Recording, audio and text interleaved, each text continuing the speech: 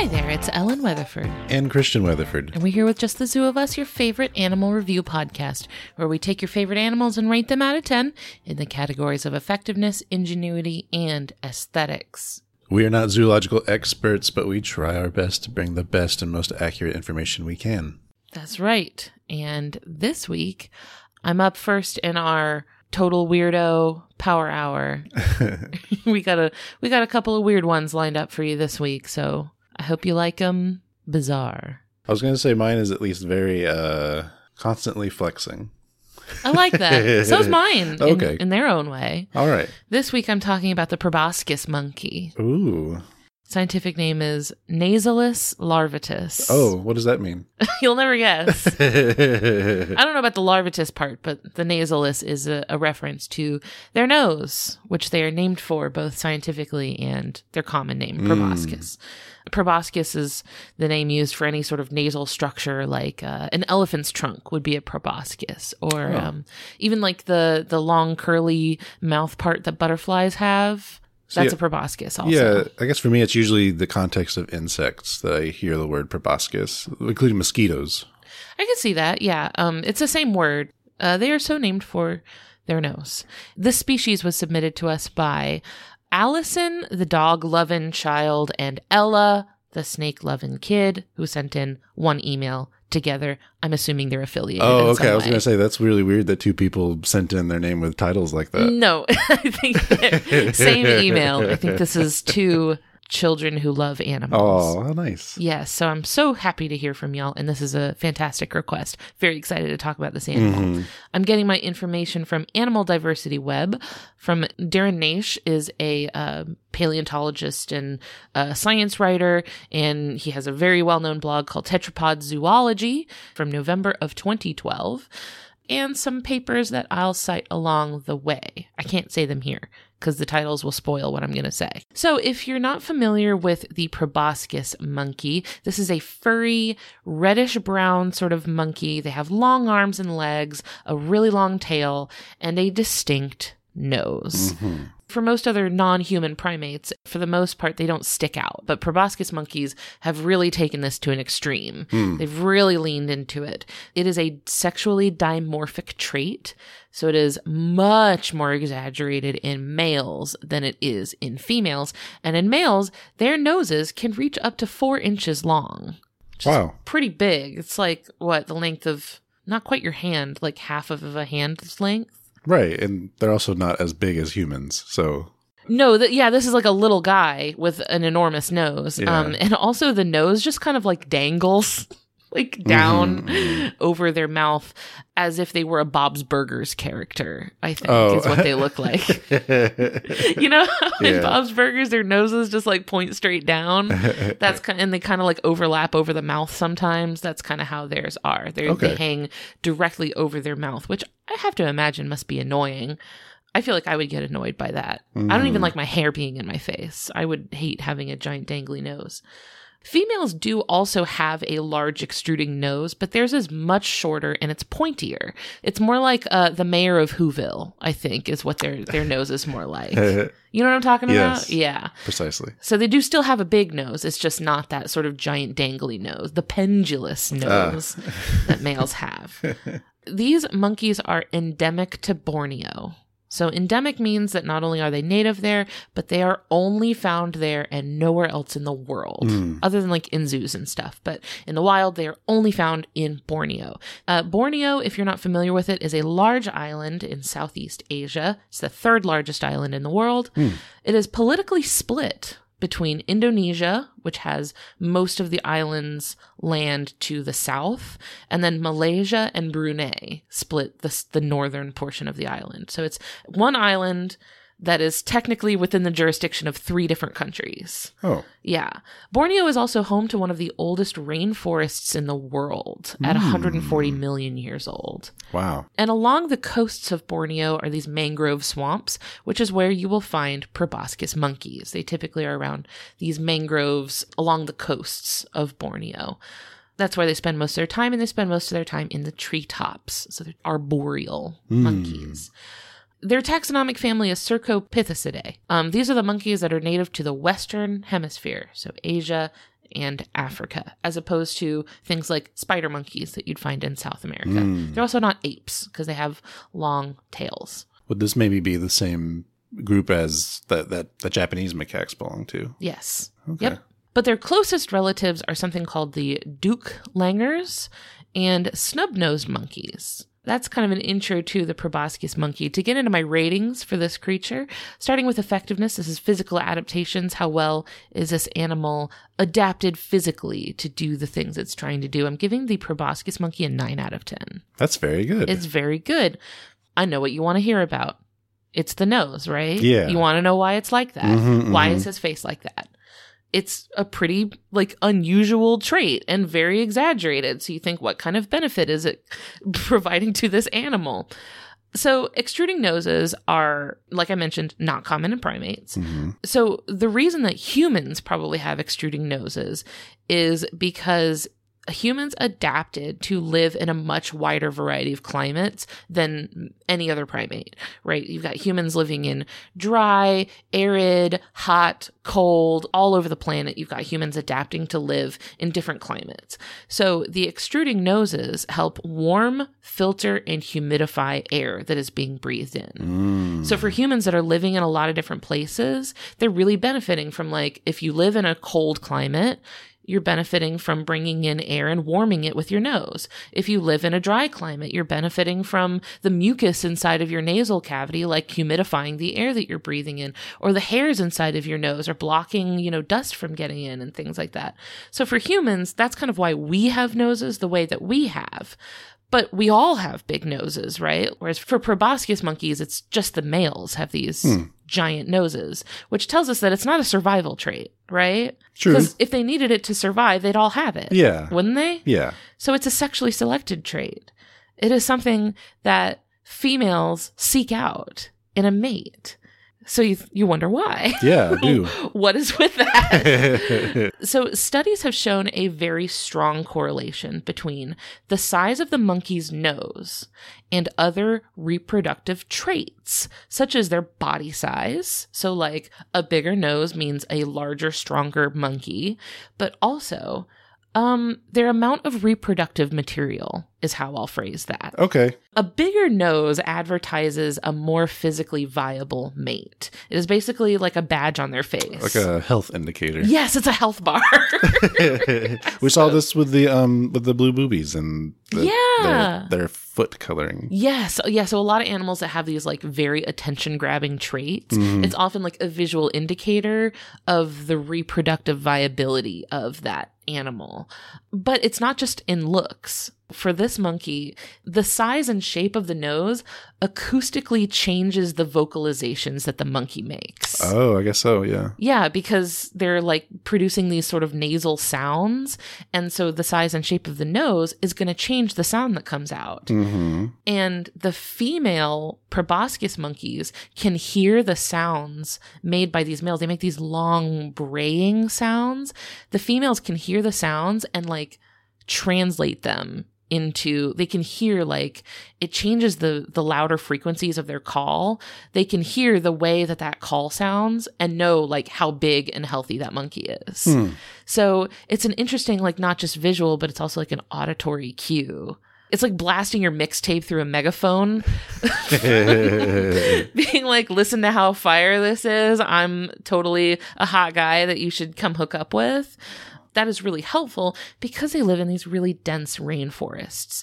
Lots of obstructions. There's leaves, there's branches. You're not always going to have line of sight with whoever you're communicating with.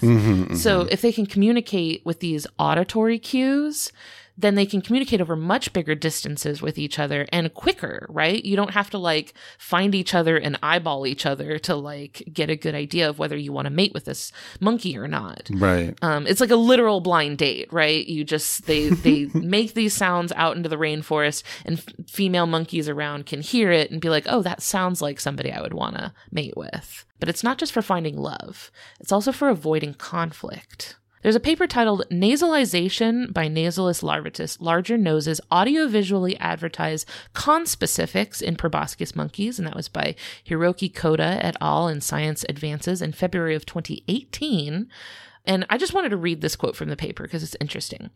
The nose-to-face ratio is a robust and reliable signal for rapid evaluation of male status and quality, given that the nose size of the core male in harem groups, so you've got like a harem group that's a bunch of females and one male, his nose is likely to be larger than that of males in all male groups. Nose enlargement would serve as a badge of status that may directly deter other rival males from attacking or gain access to harem groups. The interactions between harem groups and between harem and all male groups are relatively peaceful without any evidence of direct fighting in general. So it seems like the monkeys, even the male monkeys, look at each other, assess their nose size, and use that to decide whether that's someone they feel like they could beat up or not. Yeah, like they're sizing each other up. Yeah, it's like, I feel like it's like wearing a WWE belt around. Like, it's like, how many gym badges you got over there? It like gives them sort of a way to assess each other without having to physically, get in an actual fight with each other. And this seems to play out in like way less violence between the monkeys because they have this way of being able to suss each other out without having to actually come in conflict, which I find really interesting. And then they can hear their calls too, right? So like if you can hear someone's call from a long distance away, you know where they are and you know whether you think that's someone you can fight or not. Right. I think we've talked about that kind of behavior before. Probably. It's just, this is a very unusual way of going about it, I think, by like drastically altering your nose size. Cool stuff. Another thing I gave them points for is that they're excellent swimmers. That makes sense with the mangrove environment. Right, yeah, they're like over water, so you would hope that they'd be pretty good swimmers. But there's also like a common misconception. I think people think that like primates other than humans are bad swimmers. It's not the case, really. I've seen that repeated a lot. People think that like monkeys can't swim. I think for some of them, it's a density problem. that too. Because those things are solid muscle. But so proboscis monkeys do live in swamps, which means that they're often directly over water. So if a proboscis monkey needs to make a quick escape from a predator, such as a clouded leopard, they can dive into the water and easily swim because they have webbed fingers. Oh. Right? Oh. It's interesting, isn't it? Yeah. They will also sometimes just do this to like cross bodies of water, right? It's not always like an absolute emergency situation. Just they are pretty good swimmers. In fact, in the tetrapod zoology article I was reading about them, this is a quote. In a frequently mentioned case from 1950, a lone male was seen far out in the South China Sea. He was misidentified by cruise ship passengers as a human, and a boat was lowered for assistance. The monkey climbed aboard the boat, rested for a while, but then jumped back into the sea and carried on its journey, destination unknown. Okay. Can you imagine being out on like a cruise? And then they're like, oh no, there's a whole dude trapped in the water. We gotta go save him. And you send a rescue boat out and it's a very confused monkey. The monkey's just looking at y'all like, thanks, I guess. What are we doing here? Appreciate the breather, I suppose. That's true. You'd think the monkey could just ride the boat, right? Well, it doesn't know the boat's going to where it wants to go. Where is it wanting to go? Who knows? That's part of the mystery. That is part of the mystery. So I think that tells a fascinating story about this monkey in the middle of the sea that was just on his own journey, I guess.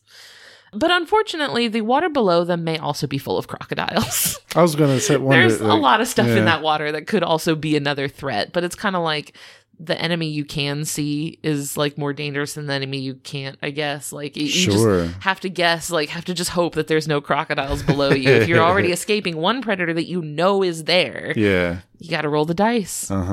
There's a BBC video of this, of proboscis monkeys jumping into the water and then having to like escape from crocodiles. It's very intense, but it's very cool if you want to watch it. You can watch how like they're jumping from serious heights. Like they're jumping from like skyscraper levels into the water. They have a cool like diving form too. They're very good at it. It's very graceful actually. And the last thing I kind of gave them effectiveness points for is that being herbivores who eat mostly plant matter, so like leaves and fruits and things like that, they ruminate, which means that they chew cud. Yeah. much like how cows do. Right. So they will swallow their food, partially digest it, and then just kind of like gag it back up, and then chew it again, and like kind of give it another go through of the whole digestive process. So the idea is that this helps them like break down really tough fibrous plant material and extract more nutrients from it than they would if they just swallowed it once. It is unusual for primates to do this. This is typically really only seen in hoofed mammals, but we've also seen it in one bird, which was the Hoatzin. You remember that? I think so. Another like rainforest bird that ate a lot of leaves and stuff. It's a foregut fermentation thing that involves like a multi-chambered stomach that you don't see outside of ruminant ungulates that often. I wouldn't have thought that just looking at them, but they do. They chew cud. So for those of you familiar with livestock, there's an interesting connection there. So moving on to ingenuity, which are behavioral adaptations, things the animal does with their body to solve problems that they face. I'm giving them an 8 out of 10. Starting off with the fact that they are very social. They live in groups that can, like I mentioned earlier, they can either be a harem group, which would be one male and a bunch of females, or bachelor groups of a bunch of males all together. And then at night, all of the groups convene together to sleep in like bands. It's kind of like breakout groups. During the day, they all break out into small groups and will kind of be in these groups of like usually like 10 or fewer monkeys together. But at night, when they're most vulnerable, they all converge together and sleep in like a much bigger band together. Yeah, this is called a fission fusion society. Oh. Because they, do fission and break apart during the day, but then fuse back together at night. That's cool. Well, it helps them, look out for predators that are nocturnal, because that's when they're most vulnerable, and that's when things like cats are going to be out and hunting. So it is good to find strength in numbers during your sort of weakest points. They groom and play with each other to bond amongst their groups. Aww. It's very sweet. Mothers care for their babies for up to a year, which they do by holding them close to their body and carrying them around. It's adorable. This is normal monkey behavior, keeping the baby close. It's so cute. And their social system and loud vocalizations help them alert each other to danger and escape from predators. So I think this is a great way to protect yourself, right? Find strength in numbers. There's also something interesting that I found, a 2011 paper in the Raffles Bulletin of Zoology, and it's titled, Proboscis Monkeys Have Unusually High-Pitched Vocalizations, and that was by Amrita Srivatsan and Rudolf Meyer. And it suggests that proboscis monkeys use unusually high-pitched vocalizations for a primate of their size. Why do you think they would do that? There was a suggestion by the paper, but I want to know what your first thought is. Why would they use high-pitched vocalizations? To avoid alerting predators, perhaps. It is. Their calls are beyond the range of hearing for crocodiles. Okay. They can communicate with each other at pitches that are too high for crocodiles to hear. Makes sense. Isn't that cool? Yeah. I love that. Finally, aesthetics for this animal. I can't lie to y'all. I'm going to be honest. For the males, for adult males, I'm giving them a 3 out of 10. Okay. I can't. I don't like it. Squidward looking. It is Squidward. It's exactly Squidward. And I'm not into the aesthetic at all. For adult females, a 7 out of 10. I think it's kind of cute. I can deal with that nose. And a 10 for the babies. The babies are adorable. Aww. Like when they're babies, they just have this cute little upturned button nose. It's just so cute. It looks like Jane from Tarzan. Oh, like it's so adorable. The fur is gorgeous. It is lush and red and very, very pretty. But they have a really unflattering like hairstyle, like on their head. It looks like somehow it's both a flat top and a middle part. I don't know how they pull that off. It's not flattering. It doesn't do it for me. And the nose just looks way too much like an external reproductive structure. Sure. And it's just right smack dab in the middle of the face, right? So like your eye is drawn to it. Mm-hmm, You know what I mean? If it was like some sort of pendulous, bulbous appendage anywhere else on their body, you could kind of ignore it, but it's right there. Yeah. It's the first place you look. Yeah. So I can't process that so great. But the babies are really cute, so I will give them that. To wrap things up for the proboscis monkey, their conservation status is endangered. They are on the IUCN Red List as endangered. They are legally protected from hunting, but the true greatest threat to their population is habitat loss. So these monkeys do rely on the rainforest and the mangroves to survive. So when those forests get cleared for logging or settlement, whatever, we lose the monkeys, but also all of the other amazing, quirky, beautiful animals that live in the same forest that they do. Like pangolins. The Sunda pangolin lives in Borneo and is also reliant on like the trees that grow there to survive. Orangutans. Yeah. You know, like there's Bornean orangutans that rely on these forests to survive. And loss of mangroves has like a cascading effect too. Oh gosh, loss of mangrove. If you clear out your mangrove, like your coastal mangroves, it really puts the entire coastal region at huge risk of being obliterated by storms and like storm surges and tsunamis and things like. If you don't have that buffer zone between your coastline and like the ocean, it really puts you at higher risk of receiving a lot more damage from natural disasters. Yeah. I wanted to wrap up with something that I found. Polish researcher Magdalena Lenda analyzed the conservation impact of memes featuring proboscis monkeys. In a 2020 paper in Conservation Biology, and this was titled Effects of Amusing Memes on Concern for Unappealing Species. Interesting. So we had to like jab them a little bit in there. And this found that funny memes featuring specifically proboscis monkeys, this was about proboscis monkeys, which usually that animal receives a lot less attention than like stereotypically cute animals like pandas or koalas or something like that.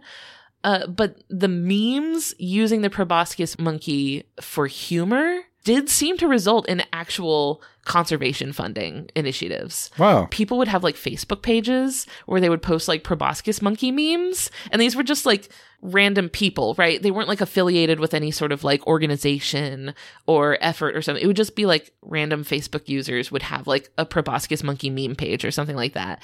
And that they would get a lot of likes and like get a lot of shares and get really, really popular. And then people that had these meme pages would sometimes post fundraisers, you know, like actual conservation fundraisers. And then people would donate to them. So like you seeing this actual turnover into like, we can realistically acknowledge that proboscis monkeys, I think most people would not find them to be cute. So they're not going to be winning the beauty contest. They're not going to be getting that turnover that cute animals get. Sure. Where people are like, oh, so cute. I'm going to give money to protect them. So you have to kind of go this other way and use them for humor. Yeah. You have to kind of go the funny route with them. But it works. It's really seemed to work. In an article about this paper that was for the Wildlife Society in May of 2020, writer Dana Kobylinski said Lenda and her colleagues looked at public donation events and found the same people who started the profiles with proboscis monkey memes also began some small fundraising actions. The funds were collected by completely unknown people with no documented connection with nature conservation, and such actions always arouse some reserve and distrust despite the noble purpose, she said. Nevertheless, the fact that several hundred people have made individual decisions to support the conservation of proboscis monkeys, while they could choose another more well-known charity event or spend money on a cinema ticket, deserves attention. Right? So like, this is an interesting way that memes that are otherwise just goofy things people do for fun and to be silly with their friends online is resulting in real world action that these people may have never heard of a proboscis monkey if they hadn't seen these memes, but they see the memes, they're like, oh, that's funny. And then that kind of like puts the animal in your mind. And then maybe you might be curious about it. Maybe you'd be like, wait, why are they like that? That's so weird. Like you might want to learn more about it. And then when you learn more about it, you learn that they're endangered. And then like, it's a really interesting way of like, it's like a different type of charisma, you know? It'd be funny watching the bigger organizations start opening up positions for like lead meme director or something. Honestly, like, okay, so I follow so many Twitter accounts and Instagram accounts and TikTok accounts that are for large organizations, zoos, aquariums, stuff like that. Even like government wildlife departments. There has been a huge shift. Large organizations are really starting to like see utility of using memes and using humor and approachability to get information out there, right? Yeah. It works. It works so good. We should do that with public health. I think they're trying. We need to increase meme spending. Increase meme spending, yeah, for sure. Well, you start to see this with I feel like Monterey Bay Aquarium is really good at this, and the who is it? The Oklahoma Wildlife Department is extremely good at this, and you're seeing that translate into action and translate into people caring about this stuff. Oh yeah. So I thought that was really cool. If you do feel inspired to support efforts to protect the proboscis monkey and their habitats, after making some dank memes, you should do that.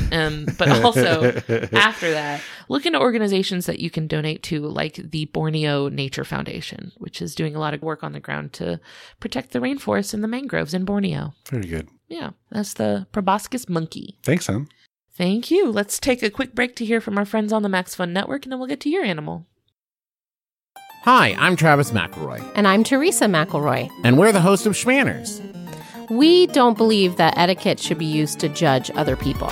No, on Schmanners, we see etiquette as a way to navigate social situations with confidence. So if that sounds like something you're into, join us every Friday on Maximum Fun or wherever you get your podcasts.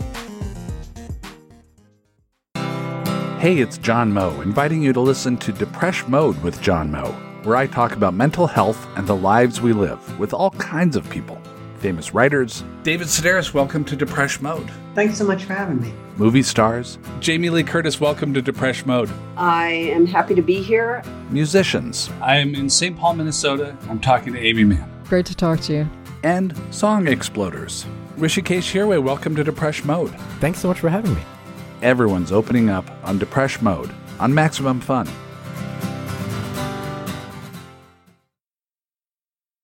Changing the world with memes. I'm going to float a meme resume to NASA. Yeah, I wonder if they need one right now. All right, babe, what animal do you have for us this week? Today, I'm bringing an animal that has some surprising overlapping qualities with yours. Oh, yeah? Having listened to yours. And this is the Sarcastic Fringehead, which is a fish. Okay, thank goodness you said that, because if I came into this cold, having no idea, neither the words sarcastic nor fringehead would give me any information about what this animal is. Yeah, there are a group of fish that are called fringehead, but it's, not a very common fish. So there's no big hint words in that name. Yeah, this gives me nothing. Yeah. Scientific name, Neoclinus blancardi, and this species was submitted by Alexandra Roach and Alyssa. Thank you both. Thank you. Excellent suggestion. And I'm getting my information from Animal Diversity Web, Aquarium of the Pacific, and National Geographic. Yay. So, first of all, the fish is a little on the small side. Aww.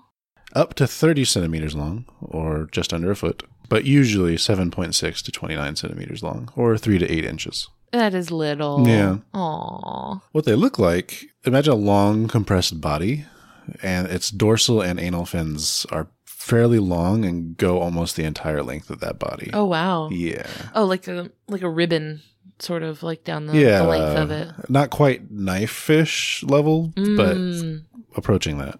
Like a banner that goes down their body. Yeah. They're brownish gray with red or green patches. They have a big mouth, especially when it's open, and they have bulging eyes that sit high up on the head. It actually kind of reminds me of the mud skipper that we talked about a while ago. That was kind of the image you were creating in my head, was a mud skipper. A little bit. Are these freshwater or saltwater fish? These are saltwater fish. Okay. They can be found on the Pacific coast from San Francisco, California to central Baja California, Mexico. So we wouldn't see them here. We would not. Darn. We'll have to go make a trip. Hope we see one. I don't know about that. So specifically, these can be found within shells, holes, crevices, things like that. And unfortunately, human garbage, like cans and bottles at the bottom of It's free real estate. Yeah. I mean, we can't give them free stuff to nest in and be like, don't nest in there. I mean, they won't let you take it back. It's gone. They belong to the taxonomic family Cynopsidae. And one thing they're related to is the dwarf spiny head blenny, which is less than an inch long. Aww. Yeah. Tiny. So they're a type of blenny then? Yes. Okay. I barely know what a blenny is. That's more than I know. I know the name. I've heard of them. So let me get right into our first category of effectiveness. Please. Christian forgot to write his numbers down. It's the last thing I do, and I didn't do it. You forgot to do the whole thing our show is about. It's better than the inverse problem, okay? That's true. I'd rather you have the information and not the numbers than the numbers and no information, because this would be a really short show. I'm going to give, I'll say a 7 out of 10. That's okay. So first of all, they have really big mouths with needle-like teeth in that mouth. Great. Yes. Awesome. So in males, the back part of those jaws are a bright yellow, and you can see that especially when they are open, and I'll talk more about why that is later. Yes, please. Now, the female mouths are smaller and not as brightly colored. Huh. Yeah. It's reminding me of like a frilled lizard. Yes. So this is kind of getting into the surprising similarities to the proboscis monkey. Interesting. The cross animal kingdom similarities. I love finding common threads in animals that you'd think have nothing to do with each other. Exactly. They also have eye-like spots, or ocelli. Males have these on their dorsal fins, and they are metallic blue, outlined by a golden ring. So when you say ocelli, do you mean these are actual photoreceptors? No, they're more like false eyes. Okay, all right. Because when I hear the word ocelli, usually I hear that to mean like a very simple actual like eye that like receives light. But this is more just like it's more decorative. Yeah. Well, maybe not decorative. I didn't find a functional purpose of them. When I hear about eye spots, it's usually for like the purpose of appearing to be a larger animal than you really are. Like how moths will have eye spots on their wings. Yeah, maybe. It doesn't really line up with the other stuff, but maybe. They are omnivores and they are opportunistic. They sound like a little trash monster. a little bit, yeah. It's a little Oscar the Grouch little creature. And they're not great swimmers. It's usually in short bursts. Oh, yeah. You should be a good swimmer if you're a fish, I feel like. Well, it starts to make more sense because I'm moving on to ingenuity, where the chunk of this animal's traits belong, I think. Really? All right. So I'll give an 8 out of 10 on ingenuity. It's pretty good. Yeah. It's pretty good. So first of all, their homes. They defend their homes to all ends. Oh, really? It's because their home is the key to reproduction. Oh. Males need to have a den in order to reproduce, because only then will the female lay eggs within that den. Okay, so he's got to have a nice pad before she will get with him. Okay. They are aggressive, fiercely territorial, and they do not care how big the threat is. I was going to say, these are little guys. They don't have the size to be acting like that. Yeah. So what they'll do is they'll back into their burrows so that only their head is poking out of the burrow. Okay. So that you can't see how little the rest of their body is. All right. I don't know if I should be intimidated. How about you come out of there a little bit? Now, whenever something gets too close, particularly another Fringehead, that's when they open their mouth as a warning. Love it. So it kind of unfolds into this almost triangular shape. It's like an umbrella. Yeah. What it reminds me of is how predators in the Predator movies are designed a little bit. Just instead of they have more of a square shape, this is more of a triangle shape. Okay. It's reminding me of like when you take like a tent out of the like sleeve that it's in and it just like snaps open. Right. Now, if that warning fails, they will then attack by biting with those needle teeth. So they're backing it up with something. Yes. They're all bark and all bite. They got both. 100% bark, 100% bite. Both barrels are ready to go. According to a BBC Science Focus article by Helen Pilcher, the sarcastic part of its name may refer to its closed-mouthed expression, or may be derived from the Greek word sarkatsin, meaning to tear flesh. It means that? Referring to their temperament. Yeah. But we've been using sarcastic this whole time? I did a cursory research on how that relates to our usage of sarcastic. You often hear it can't be the same thing. Actually, you'll sometimes hear something described as using cutting words, right? Oh, yeah. Okay. Interesting. Yeah. Huh. I didn't dig too far into the linguistics. So it's kind of using like the OG definition of sarcastic, as in will end your life. Right. So when it is a Fringehead versus Fringehead, here's another similarity. It kind of looks like they're doing a kiss fight. Where they're both, they both open their mouths to maximum size and start comparing them to each other. Oh, I see. Yeah, so what they're doing there is they're sizing each other up. My personal headcanon is that they are kissing and the scientists just don't want to admit that they're kissing. So like, oh, look, they're fighting. These roommates are having a disagreement. He's a very good friend. But yeah, what they're doing there is sizing each other up. Again, like you mentioned with the monkeys. Sure, yeah. Because if one is larger, they don't bother fighting. Right. They don't want to lose that battle. Yes. But if they're close enough, they're like, all right, let's duke it out. Okay.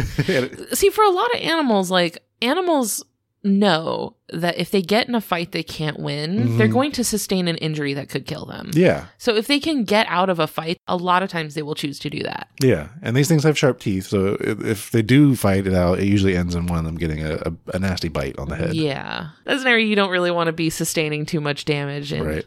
The next thing I want to talk about with ingenuity, kind of going back to how we talked about they need a den for males so that the female will lay their eggs in there. So after the female does that, the male is responsible for the eggs after that point. Yeah. Good for you. Strong father figures. Love him. So after the female lays the eggs in the burrow, they will guard those eggs. And the eggs have filaments that attach them to each other and the nest. Oh, really? Yeah. Oh, so they're kind of like anchored down in there. That's good because you don't want them to like drift out or anything. Yeah. So that gives the Fringehead even more motivation to attack anything that gets close. This is giving Mandalorian. This is Din Djarin. Don't talk to me or my clutch of sons ever again. But also, if you come near my nest, I will destroy you. Exactly. They are ambush predators. So they will hang out in their little, tube or what have you, and they'll go after things that get too close for sources of food. This is my Coke bottle. Nobody else's. Apparently there are areas where it's like the seafloor is just littered with like glass bottles, and divers report that each and every single one of those bottles has a sarcastic Fringehead in it. I mean, listen, in a world in which landscapes are constantly being altered by human presence, if you can use that to your advantage, that's going to help you. Oh, yeah. So make the best of it. Because that glass, unless it's broken by some other external force, is going to outlast that fish for by quite a bit. And also, it's going to take a considerable amount of something to break that glass. Yeah. Like that glass is probably a lot thicker and stronger than like whatever shell or rock you can find. And this is kind of a hermit crab type situation where as they grow, they have to move into bigger and bigger housings. So if you can get your hands on a big gulp, oh, you're sitting pretty. Moving on to aesthetics, I'll give I think a 7 out of 10 on this one. Okay. Is that mouth open or mouth closed? Open. The colors are very interesting. So parts of the mouth reflect UV light. Really? Yes, which makes them glow green under certain light wavelengths. They glow. Yeah. That is so cool. Why? Why would they need to do that? I didn't find a purpose there. You know what? I remember this being a thing with the peacock mantis shrimp. Yeah. How their little flappy bits that they have, their little like flags, I guess, would have spots on them that were like UV colored where their eyes could see it, but others couldn't. Well, here's what's interesting, because the mouth display thing is only for defending territory. They don't do that to attract mates. Yeah. Oh, so it's only like something to startle like a predator or something like that. I mean, maybe if it is something that other Fringeheads could see, maybe that's what they want. Yeah. Oh, true. Look how cool my spots are. Yeah. It's a secret message. It's like when you write something in spy pen. Like, you remember those spy pen things that I don't know if you ever had a spy pen when you were a kid. Yeah. But it would write with this ink that you would like shine a spy pen light on, and then you could see the ink. Right. It's like that. Exactly.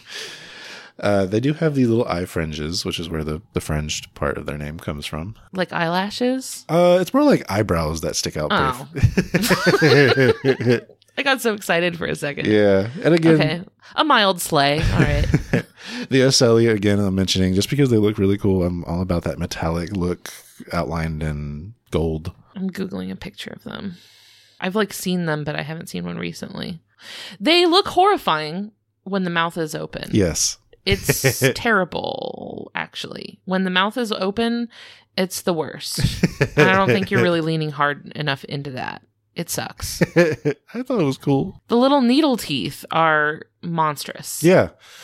And they hurt and they bite. I mean, they won't kill you or anything, but it'll hurt. And divers have reported that they'll tear your wetsuit. Oh, no. Yeah. Uh-oh. These things are mean. Yeah. Perhaps not surprisingly, their conservation status is least concern. They're fine. They have the tenacity. They're surviving on sheer audacity. Uh-huh. Good for them. Slay. So that is the sarcastic Fringehead. When extinction approaches them, they simply scare it away. Not today, extinction. Call Darwin, but not for me.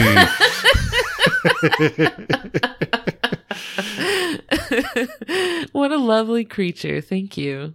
No problem. And thank you, dear listener, for spending this time with us today and listening to our show. I hope that you liked what you heard. And if you did, I'd love it if you left a nice review for us on your podcast app of choice. I've had quite a few people leaving very kind reviews for us recently, and so I wanted to say thank you. I'm not going to have time to read from all of them. I just want you to know that I did read them. From Molly Porcupine, LHB, and then a bunch of V's, and then B. I'm sorry, I don't know what your name means. Is this all one person? No. Oh. This is Molly Porcupine is one person. Okay. And then LHB, and then a bunch of V's, and then B, who said the show is like the 2023 version of reading zoo books, which I find very Yes. validating. JT Pav, Yankees Girl C21, and EA Homestead. I'm sorry if I didn't pronounce any of those usernames the way that you intended them to be when you wrote them down. I'm just reading off of our Apple Podcast reviews, and I wanted you all to know that I really appreciated the kind things you said about our show. That's very sweet. So if you have an animal that you want us to talk about on the show, send them to me at ellen@justthezooofus.com. We're on social media. I will let you know that I have basically stopped using Twitter, but I am still pretty active in our Facebook group, Instagram, Discord, and TikTok. So links to everything will be in the episode description so that you can click on through. Thank you to Maximum Fun for having us on the network with the other shows that you heard from earlier today.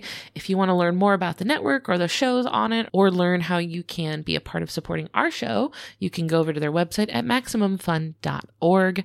And finally, thank you, Louis Zong, for our theme music. If Louis Zong were to incorporate the noise of a proboscis monkey into the theme music, I think it would sound a lot like that sick saxophone solo from the Tears of the Kingdom trailer.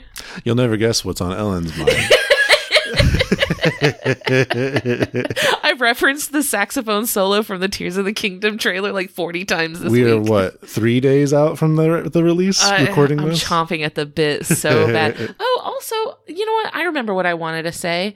Our podcast anniversary is coming up on the 14th, which is this weekend. Mm-hmm. So happy 4 years of making Just the Zoo of Us. Yay. It's been a lovely 4 years. It's been a great experience. It has. And thank you for coming on that journey with us, dear listener. That's all for today. We'll see you next week. Thanks. Bye. Bye.